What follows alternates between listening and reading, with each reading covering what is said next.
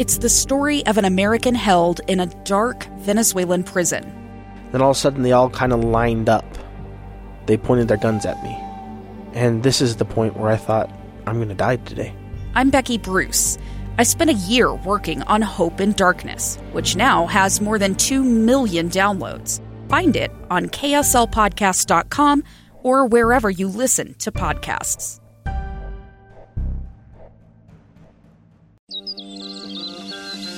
It's time to get outside. This is KSL Outdoors, brought to you by Trax Power Sports. 2 hours of stories and information on hunting, fishing, and high adventure. Our host is Tim Hughes on KSL News Radio. Welcome back. Nice to have you with us again here on Saturday morning. Tim Hughes and Russ Smith from Sky Call in satellite.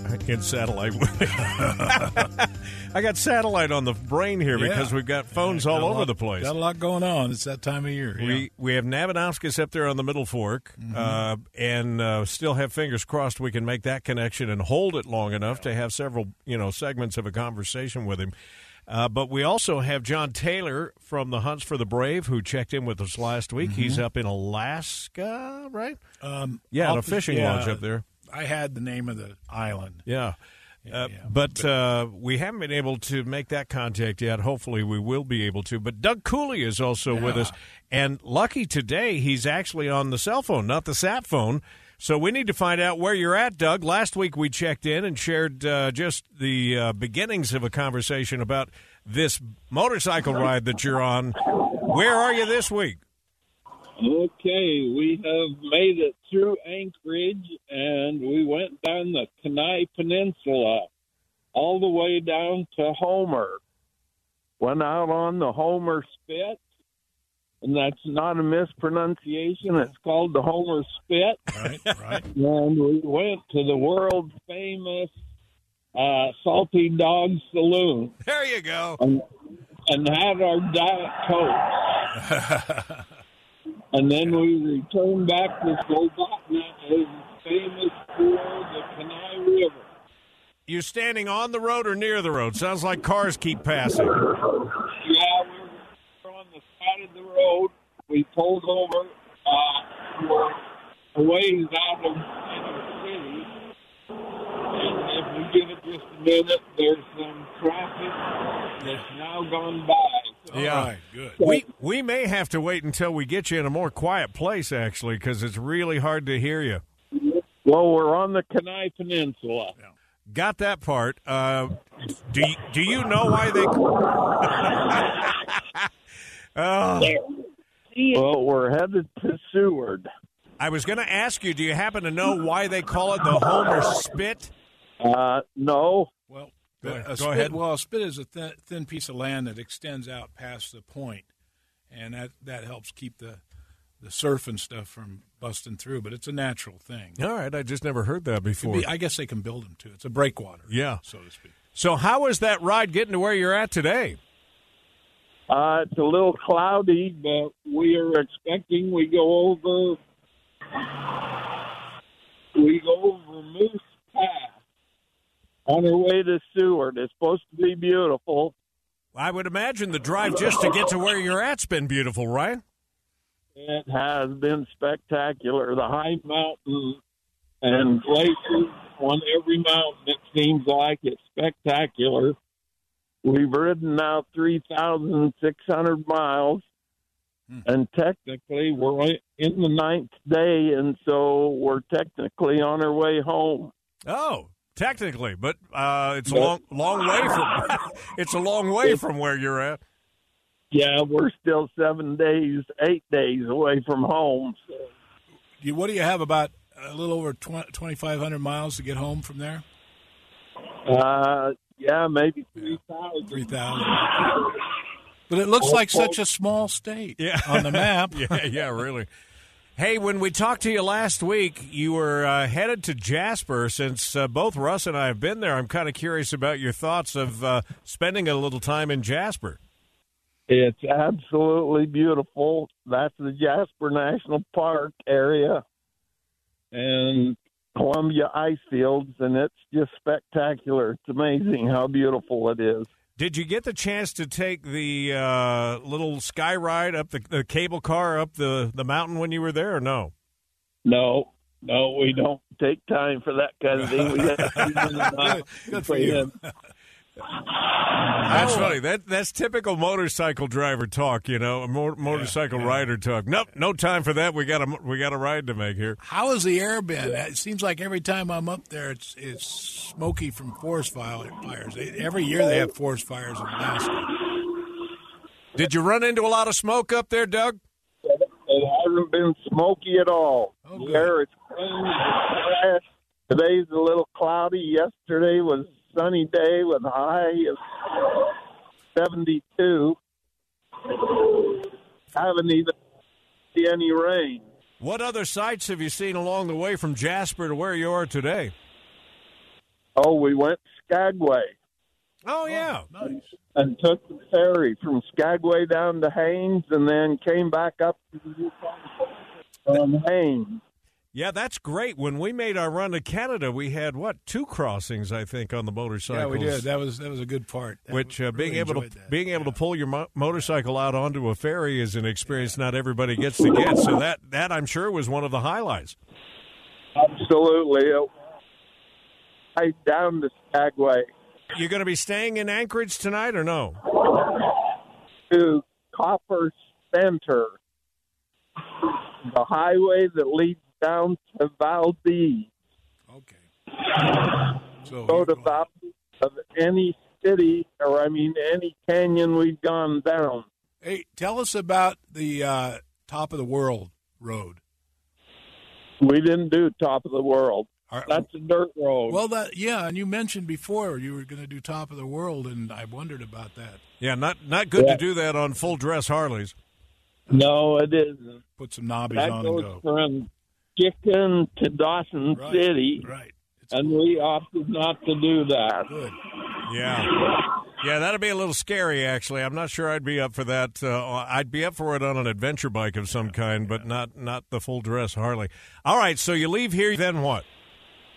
We're headed to Seward and then Valdez, and then it's heading on the Alcan Highway. All right. So there's still plenty of adventure coming. We do. Still got miles to put on. And the machines are running fine. You feel good? Yes, they're great. No problems at all. We're on schedule. We've met every motel that we had planned to stay at, so the schedule is perfect. All right. Well, it doesn't get any better than that. Riding safe, taking in beautiful views, and still more to come. That you can't ask for more. Doug, ride safe. You'll be home by this time next week, or you don't know? We get home on Wednesday, the 26th. All right. So you've got 1 week left. Continue to ride safe. Thanks for sharing some of your adventure with us. Well, and we apologize for the noise. That's okay. I understand. People that have not ridden big touring motorcycles wouldn't appreciate this, but just pulling the motorcycle off of the pavement onto the edge of the road more safe, is tough sometimes to even get it back up onto the pavement. So you don't want to go too far away from the road. And we can appreciate that because we've been there, done that ourselves. Thanks for checking in, Doug. We appreciate it. All right. Yeah, thanks a lot, Doug. Thank you. My family's enjoyed listening to you. Good. That's good. They'll be happy to know you are riding safe and doing well. So, anyway, we apologize for the noise of the cars and trucks, but there's not much you can do about it. I want to blame it on the microphone in his helmet. It was canceling out his voice when the cars were Oh, maybe that's what it was. Yeah. I don't know if there's much you can do about that. Yeah. It doesn't matter now. Anyway, nice to know they're doing okay, and maybe we'll do a follow-up with him next week when they get back. All right, we need to take a break, so we will do that. We'll come back with more of this week's KSL Outdoors Radio. Still got fingers crossed we can make that connection.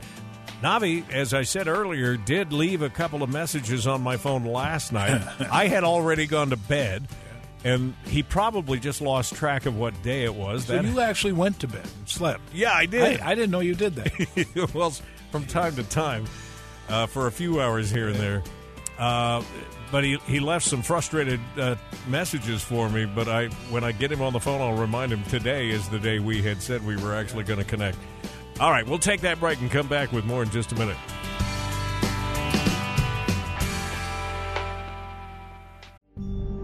It's the story of an American held in a dark Venezuelan prison. Then all of a sudden they all kind of lined up. They pointed their guns at me. And this is the point where I thought, I'm going to die today. I'm Becky Bruce. I spent a year working on Hope in Darkness, which now has more than 2 million downloads. Find it on kslpodcast.com or wherever you listen to podcasts. Papa was a fishing man. Papa was a fishing man. He loved his cars and his steel guitars. Papa was a fishing man. I might have to do this by myself. Ooh, a fishing man.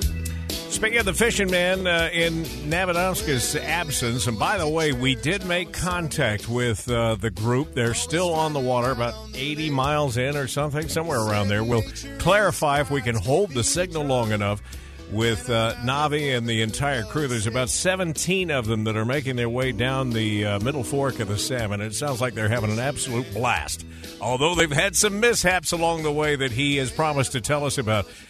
So I'll throw in some Fish Bites notes here real quick on something that the Division of Wildlife Resources talked about, and then we'll keep our fingers crossed that we make the connection, and we'll share the next half hour on the middle fork of the Salmon with you.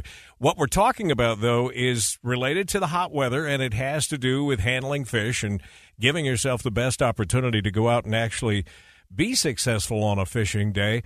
First and foremost, and I guess this goes without saying, even on regular days it can get into the 80s and around 90 degrees. You want to fish early in the mornings or evenings when the temperatures are cooler and just skip midday fishing. Take that siesta.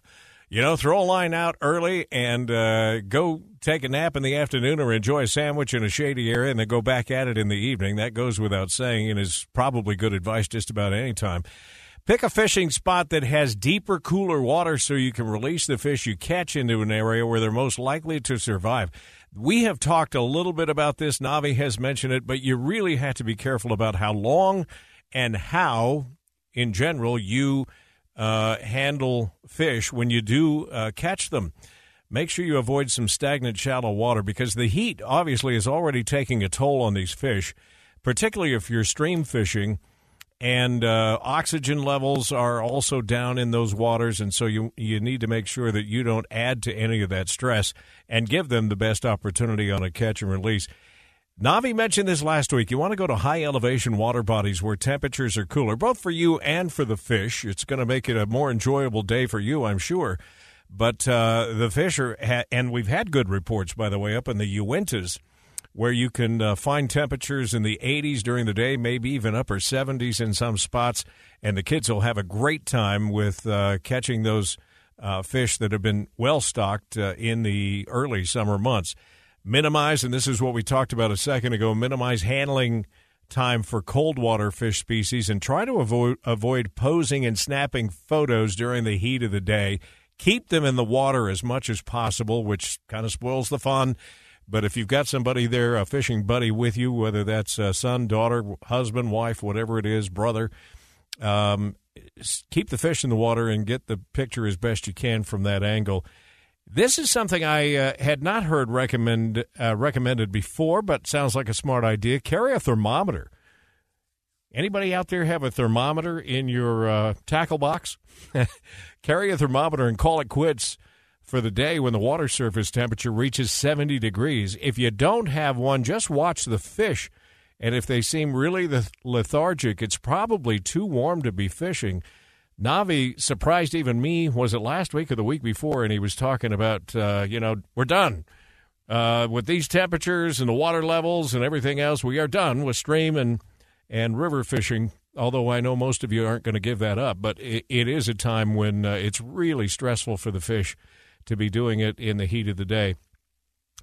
Using heavier tackle is something that comes up on this list of suggestions. And make an effort to reel in your fish as quickly as possible. Again, back to putting as little stress as possible on those fish because they're already pretty taxed. Make sure and wet your hands before handling fish. That's something we talk about not just in the heat of the summer, but really anytime. And try to keep the fish in the water when you remove the hook for all the same reasons that we talked about with getting that CPR, as we like to call it, the catch, photograph, and release. Do that as much as possible in the water. There's some good tips if you just want to go to wildlife.utah.gov. I know they've got them listed there on the Division of Wildlife Resources website. All right, some notes there, just handy tips to keep in mind during these hot, hot days, especially this weekend with Saturday, Sunday, 104, 105 expected. Fingers crossed. We'll check in on the SkyCall satellite phone after a news update at the top of the hour and talk a little fishing, but learn more about what it's like to actually win that lottery of a permit to make your way down the Middle Fork of the Salmon. Stay with us. Hour number 2 is coming up.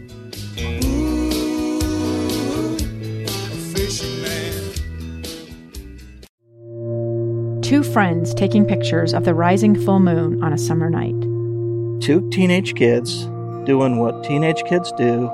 When a stranger with a gun and a death wish changed everything. It was violent, it was senseless, and I will never understand it, I will never accept it. I'm Amy Donaldson, and unfortunately, we're all too familiar with stories about how violence shatters lives. But what we rarely see is how they are rebuilt. In a new podcast, The Letter, we relive tragedy, but only so we can hear the rest of the story.